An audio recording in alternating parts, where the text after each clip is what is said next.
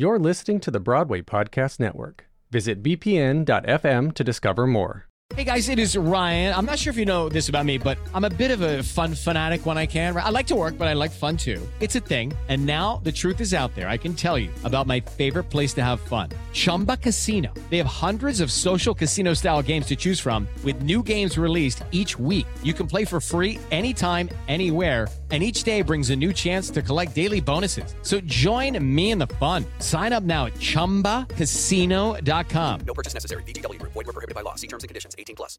Hello, it is Ryan, and we could all use an extra bright spot in our day, couldn't we? Just to make up for things like sitting in traffic, doing the dishes, counting your steps, you know, all the mundane stuff. That is why I'm such a big fan of Chumba Casino. Chumba Casino has all your favorite social casino-style games that you can play for free anytime, anywhere with daily bonuses. That should brighten your day a little.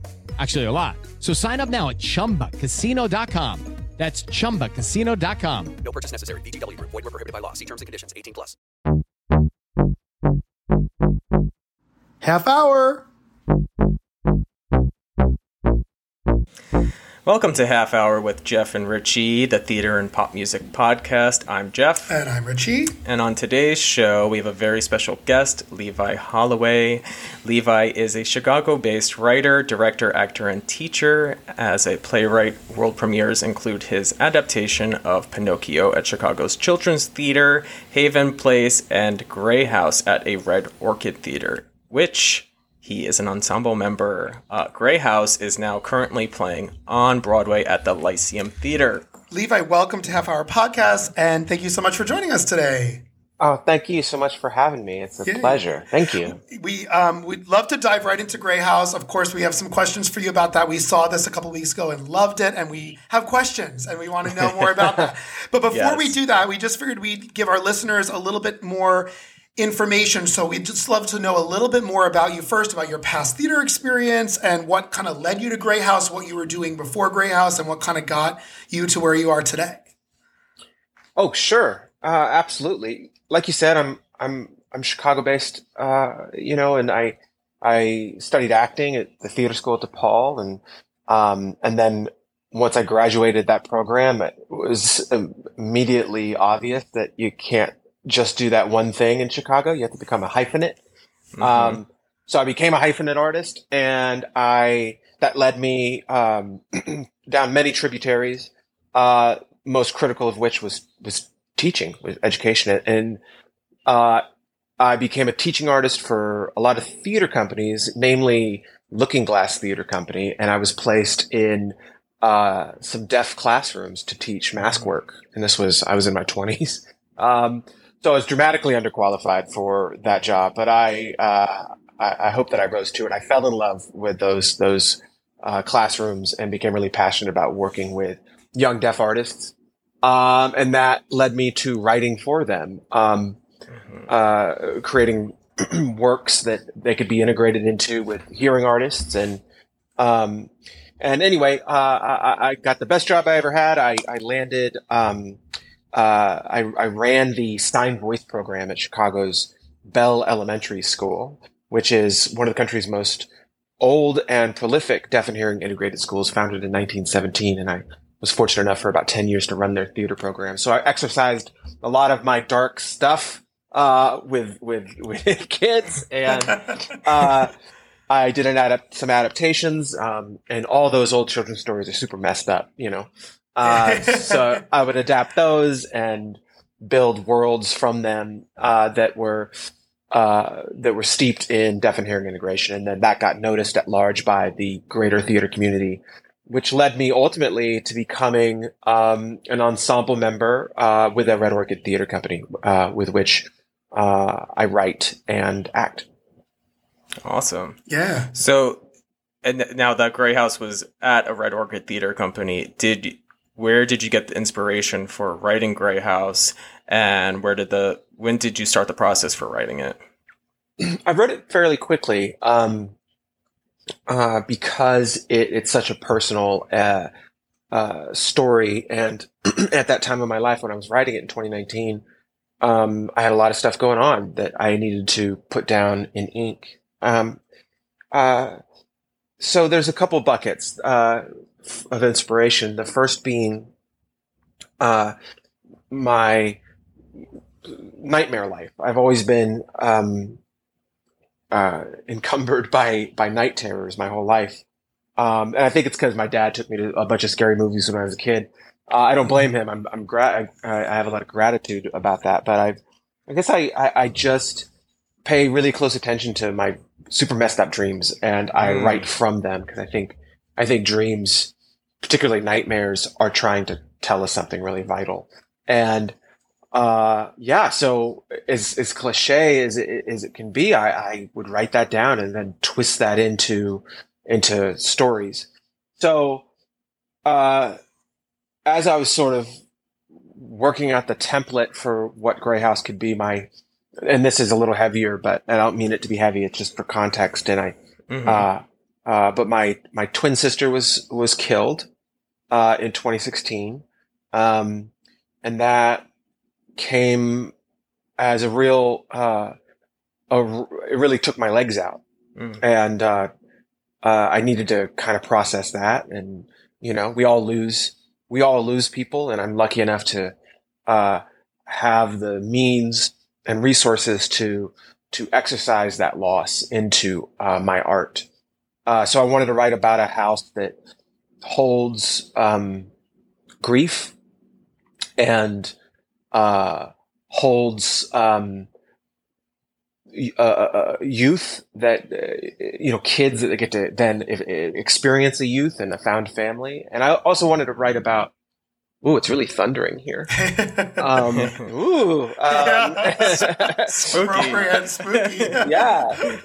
Oh man. Okay. And I wanted to write. I was also, it's not all heavy shit. It's not all heavy. I was falling in love with my now wife at the time, so I was really two people, and one was at sea and really in the dark, and the other one was getting ripped up out of that darkness by someone who's now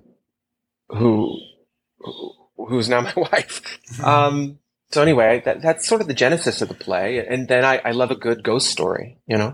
I love that, and it's interesting to hear that this was done out of town, and then it came to Broadway, and when it came to currently on Broadway, we have Joe Mantello and Laurie Metcalf now on the project. So I'd love to know a little bit more about what got them involved in the project, and what were they contributing from what you did out of town to what you're doing now in New York. What were their contributions, kind of how they got involved in the project with you? Well, we did the play in 2019 at Red Orchid to a very small house, but it had some impact in Chicago, enough impact to lead it to Tom Curtihy's desk, our producer, one of our producers for Grey House. And he then, I should back up a step. I ended up signing with Olivier Sultan at CAA. He loved the play. He put it on Tom's desk. He's the sort of champion of exactly where we are now, and the steward of this play in this wonderful way. He put it on Tom's desk. Tom was delighted by it. He gave it to Joe, and Joe was a pretty quick turnaround. Joe and Laurie are a couple mischief makers, and he gave it to Laurie. He's like, I think there's something here. And she said, well, if you say so. And, so anyway, that sort of was all coming together. Tom Curtihy got it in 2020. So the pandemic kind of bottlenecked everything. And now that Broadway's back, I think Joe's really interested in what this new landscape is, and I think had some, he's such a gifted artist, and I think that this work speaks to where he is and the kind of stories he wants to tell. I think he's all about these honest, hard truths, in his work. That's one thing that he does. So anyway, that's the short of it. There's a lot of nuance to it, but the TLDR is that I'm very lucky. Yeah. Yeah. So it kind of touches something for me, because I always find Broadway doesn't always have the most welcoming new welcomingness to like new ideas, and scary being one of them, like horror or spooky things on the stage. I mean, like, we'll have something like Sweeney Todd, a musical, that's kind of horror in a way, but this, seeing a real ghost story on the stage, where do you think Broadway will take this in the future? I think that's a great question, and I'm not sure that I'm the best candidate for the answer, because I've never really set out to write in a particular genre space. I mean, I can't deny that Grey House is certainly a horror play, but horror is among one of many things that it is. So I think that I'm trying to, for myself, I'm trying to understand the Broadway landscape at large, and I'm trying to understand where something like Grey House fits into that. And I'm not sure that it does or that it needs to.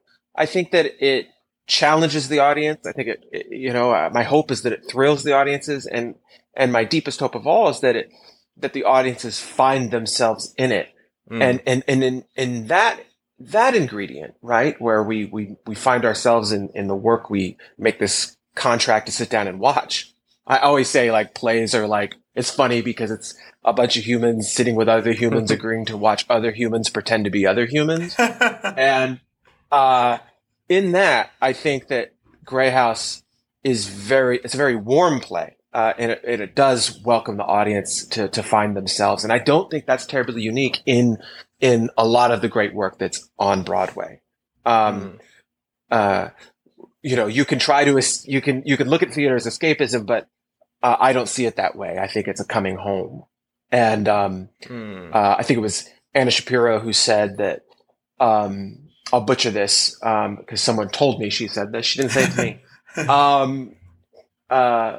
In fact, the original director of Red Orchid said this about what she said. His name's Shade Murray. He's one of the most groundbreaking Chicago directors there are. Anna said that great stories don't teach us anything new. They just remind us of what we've always known but forgot. And I just love that. And even if she didn't say it, I love it. So that's what I'm trying to do.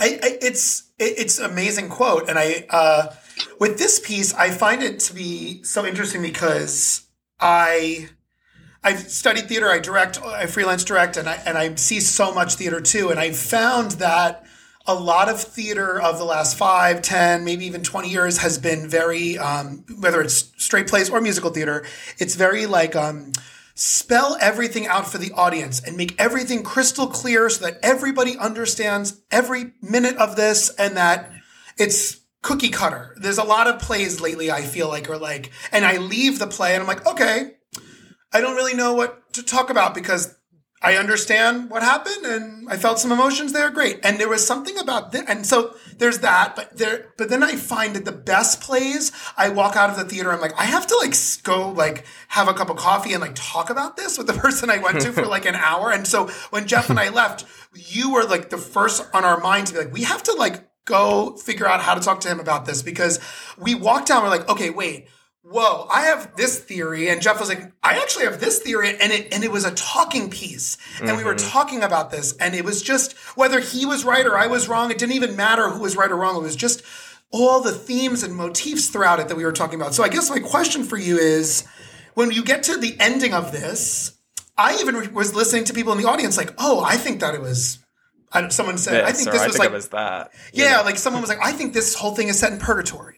I heard an audience member say, I'm like, oh yeah, I actually didn't even think of that for a second. And I was like, wait, did she leave? Or who was human and who was a ghost? So, and I love that. I think that's just what theater should do. Even a film should do that, you know? So my question is, do you like that people are perceiving the ending of this play like that? Do you like that people are talking about it? Do you wish that it was not talked about like that? Like, what are your thoughts on like the ending? Because I feel like that's what's the buzz of this play right now.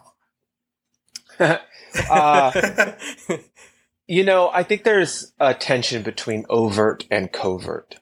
And I think that I'm always trying to ride the in-between. I also, that said, do not believe in withholding or being ambiguous. I respect the audience so much, and I'm so grateful for their time that I do offer a sort of puzzle box. And that's very true. Though the answers to this play, they're all definitely hiding in plain sight. At Curtain, there are, I guess clues is the word for it, but there are clues littered about the stage that really just let you know what's coming. Mm-hmm. Without spoiling, there are so many times where a character in the play who is of the house, who is an occupant of the house, tells the guests of the house exactly what's happening and exactly what's coming for them. But perhaps that's what it is, that the truth is horror. So where, our characters, our guests are in a bit of denial because they got some stuff to work out with each other. Mm-hmm. So the more and more they unravel, it's less, it doesn't lead them to a place of uncertainty. It leads them to a place of certainty. Mm-hmm. I love the theories I hear and read. I do troll the internet, which is a dangerous thing to do. Yes, it is very dangerous, and I have very thin skin, so it's tough. And there's a lot of landmines out there because people have very strong opinions, and I think that a play like this is provocative because mm-hmm.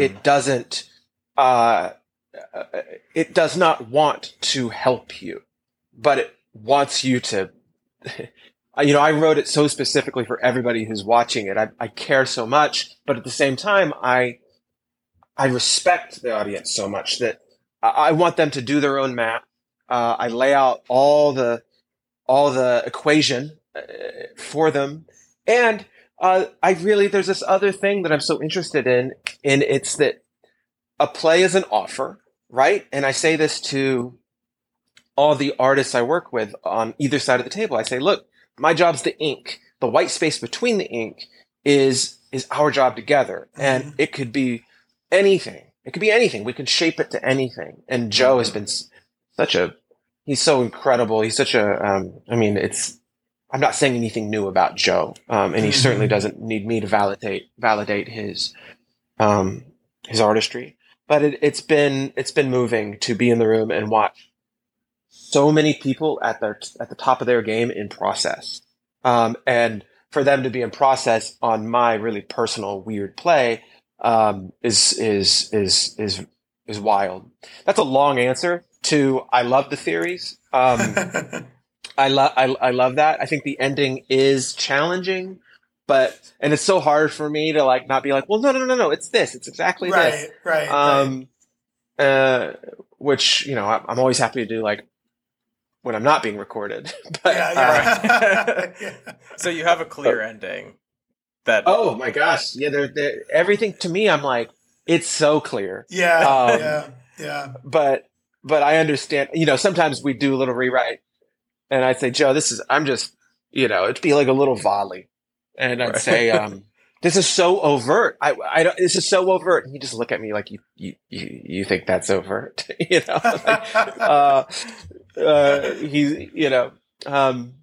So I'm always careful, but with the ending of the play, I think it's pretty straightforward. Yeah. How do you feel that the play overall translates to the stage from what you originally wrote in the play? And is there even more scary moments in the play that really would be too much for the stage? Like jump scares. I'm sorry. Are you asking if we've lost anything? That did you lose anything translating to the stage? From Chicago to New York, or just in general from script to stage? Yeah, sure. From script to Chicago to New York. Well, from the script, it's funny. I like to write in possible stage directions. So I'll say this wall becomes another wall, or this character's entire planet shifts, or the refrigerator starts to bleed, or, stuff like that. Sort of these huge, impossible things. And that's where the collaboration is. So Right. a wall becomes another wall. Joe would call, he'd say, tell me about the stage direction. And I'd say, well, I know that there's a huge transformation that happens here, and it could be many things, but in this moment, this character is suddenly in a different house, or, there's some sort of, there's a lot of dream logic to that. So Joe would say like, okay, thank you. How about this? Or he'd take that back to the designers and then call me, or this is before we started rehearsal. So that's one part of it. In terms of horrifying moments or scary moments that we've had to lose, I don't think so.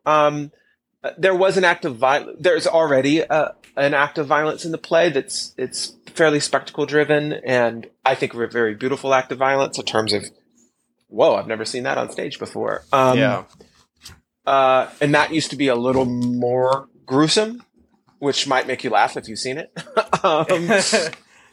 You have seen it. Yes. On the page, it involves a hammer and some nails. Okay. And I think the cast and crew and designers would have been down to go as far as the play needs to go. But, sometimes with gore, particularly on stage, the more realistic it is, the less believable it is. Okay. So you have to be, totally. If it's totally real, the audience starts paying attention to how real it is. And then suddenly, of course, they know it isn't. And then moments have gone by. But if it's an exhibition, if it's artful, and, you could go for realism too, but if there's something dreamlike about it, then I think the audience is more inclined to go, to just get in that water and swim. It totally relates to what you said earlier, too, about this is something you somewhat, in a way, dreamed up. And that really actually helps me kind of process this whole story a little bit more, too. Because I always think about that from a dream-like perspective. I, just like you, have had, night terrors my whole life. I also think from my sister showing me scary movies when I should not have been watching them. But for my whole life, I always had them. And I've always been intrigued to kind of know, how do people actually get that down on paper? Because, when you wake up, you only have it for such how long do you remember that dream for? Or certain parts of the dream that are so important. And you just got to probably write it right away. But it really is actually making me look at this play from a completely different angle now. So Right. Well, I'm so lucky for my dreams, and I love when I have a nightmare. I mean, I don't love it. My wife definitely doesn't love it. But there's been times where I've had to really think hard if it was a nightmare or if something happened, and it's interesting. It's interesting. I don't know. Sometimes I think the quickest way to bore somebody is talk about your dreams. But except in I this only sense. Oh, sure, yeah. No, but last night I had a dream, and you're like, okay, well, I would like to go get coffee. But I don't know. I just sometimes I just go through a series of images, and I sort of pull the threads from that, Mm-hmm. And in talking about post Grey House, I have a question for you here as to what's next for you. Are you thinking have you written other things? Are you trying to go back to Chicago? Do you want to continue some Broadway stuff? Do you have something in the works that you're allowed to say or not allowed to say? What's next for you past this show? I'm doing an adaptation of a horror film that I can't really talk about. And Okay. That should happen in London. I am doing my next play that will see an audience, or an audience will see, will be in the spring of 24 in Chicago, starring Michael Shannon and Travis Knight. Travis Knight is an incredible actor. He was in the original Grey House, and we are all three of us, Mike, Travis, and I, are ensemble members at a Red Orchid. So that's a horror play. It's a two-hander. Did I say it's called Turret? Okay. And I guess you could call it a bit of a spiritual cousin to Grey House. It has some of the same rules going on. But it's about, well, I won't say too much, but it is about two men who live underground in a sort of bunker underneath a massive turret and, a big sort of gun. And they're soldiers, and there is something outside that wants in. But we are, they are two men whose relationship keeps changing and changing and changing, from father and son to brothers to lovers. We're not ever sure. And there's some reveals that take us through the how and the why of that. But it's really an exploration of cycles of abuse, alcoholism, fathers and sons, the ghosts of the living. And it has, it's sort of paying homage to some of my favorite horror movies like The Thing and Alien. Love that. That's some great stuff coming up. For sure. That's super interesting. We're getting close to the end here, so we always like to ask one last final question to all of our guests. But what is a fun behind-the-scenes moment or memory that you've had working on Grey House, whether it was in Chicago or Broadway, that you want to share with the listeners? Oh, man. There's so many, and this is such a good question. If I knew it was coming, I'd give you the we always throw it in at the end. The most golden nugget ever. One of my favorite things, and this is not the funniest thing, but one of my favorite things, and he would not agree that it was a favorite thing of his, but Joe has what he calls tech shins. Have you ever heard this phrase, a tech shin? No. So during tech, it's pitch black in the theater. And when you get up, some seats of the Lyceum don't fold right back up. So Joe cannot sit still, right? He is up and up and up and up. And every time he gets up, he rams his shins full speed into like a folded down chair. So you just got like a series of like deep purple lines on his shins. He's got tech shins. He's got tech shins. I couldn't help but laugh, and I feel bad for his legs, but it's his choice to get up. He keeps getting up. So that's probably I got 100 of it, but I feel like he's probably not alone in that. I'm sure there's plenty of directors, choreographers, playwrights who run up and down the aisle to check things and sight lines and running and boom, boom, boom, bump into things. I'm sure that's always happening. Oh my god, theater's a dangerous sport, right? Yeah. Go soccer, definitely shin guards.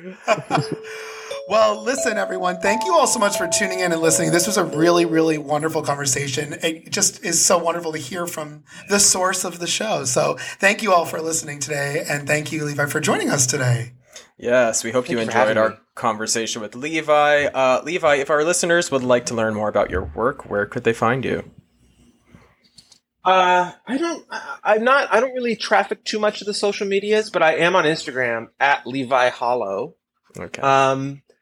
And then they can look up A Red Orchid Theater to find what's coming next. Great. Love that. All right, cool. Thank you all to our listeners. And if you have any suggestions for any future episodes, we'd love to hear from you as well. You can connect with us on Instagram and TikTok at Half Hour Podcast. Also, if you'd want to check out our full review and thoughts on Grey House, you can go back and listen to our past podcast episode all about that, which is linked in the description of this podcast episode. There we go. Yes. So thanks so much for joining us today, Levi. We can't wait to see what's in store for you next. I'm Jeff. And I'm Richie saying ta-ta for now. Bye. Hey, it's Leslie Odom Jr. here on the Broadway Podcast Network to tell you about the Rise Theater Directory, a program of Maestro Music. Rise is a national online resource designed to connect and empower backstage and administrative and creative theater professionals from underrepresented backgrounds. If you work or aspire to work in the theater community, this can help you find your next project. And if you hire theater professionals, search the Rise Theater Directory to find your next team. Create your profile now and get more information by visiting risetheater.org. That's theater with an RERISETHEATRE.org, because only together we rise.